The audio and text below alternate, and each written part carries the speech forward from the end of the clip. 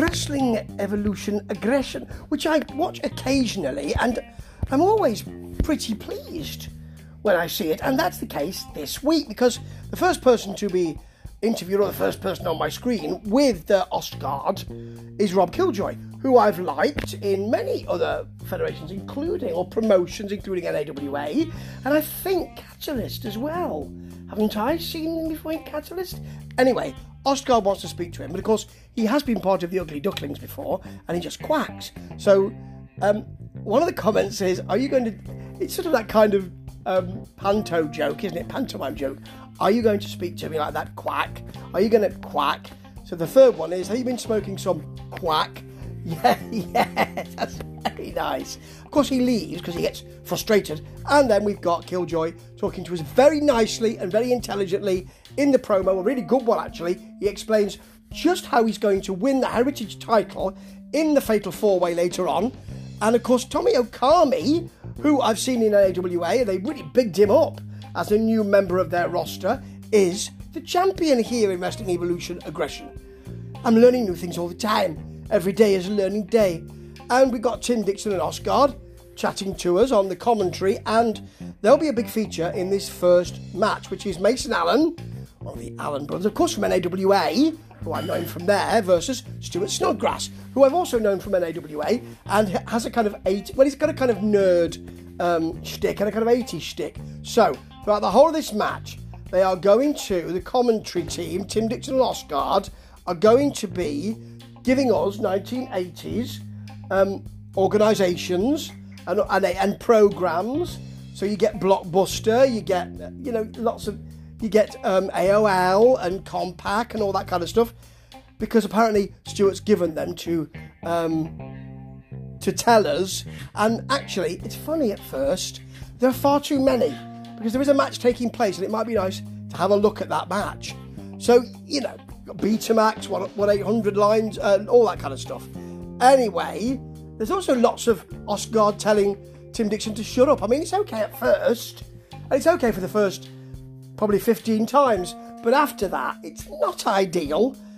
However, it is generally fun, and that's what we want. Fun! Isn't it? Fun! Back in the ring, we've got Stuart Snodgrass slam, leg sweeps, a snapmare. Mason Allen chokes him on the ropes, because that's what he's like, then smiles right into the camera. And that's the thumbnail they have used as he chokes again, which is lovely. Snodgrass back with a double axe handle off the top, because he's into that old school appeal. Back suplex from Mason Allen, big punches. When Snodgrass hits the aeroplane spin, it makes them both woozy, because he's got a bit of comedy in his work as well, Stuart, and that's fair enough.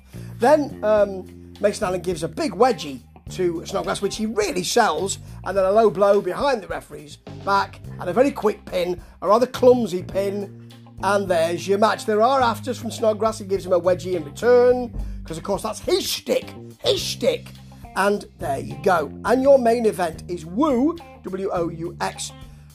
Now, I must say Ostgaard does some quite good work here, because Woo gives him his sunglasses, gives him a medallion from around his neck, and his robe. And he's just delighted with all of that, because he's such a good-looking man, he feels.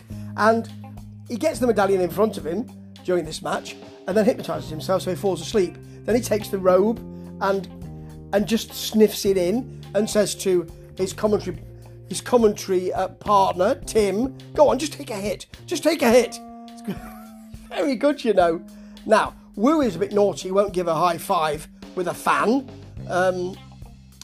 And you've got also in this match Myrick Moore, the Irish Hand Grenade, who I know from NAWA, Rob Killjoy, who I know from NAWA, and Tommy Okami, who I know from...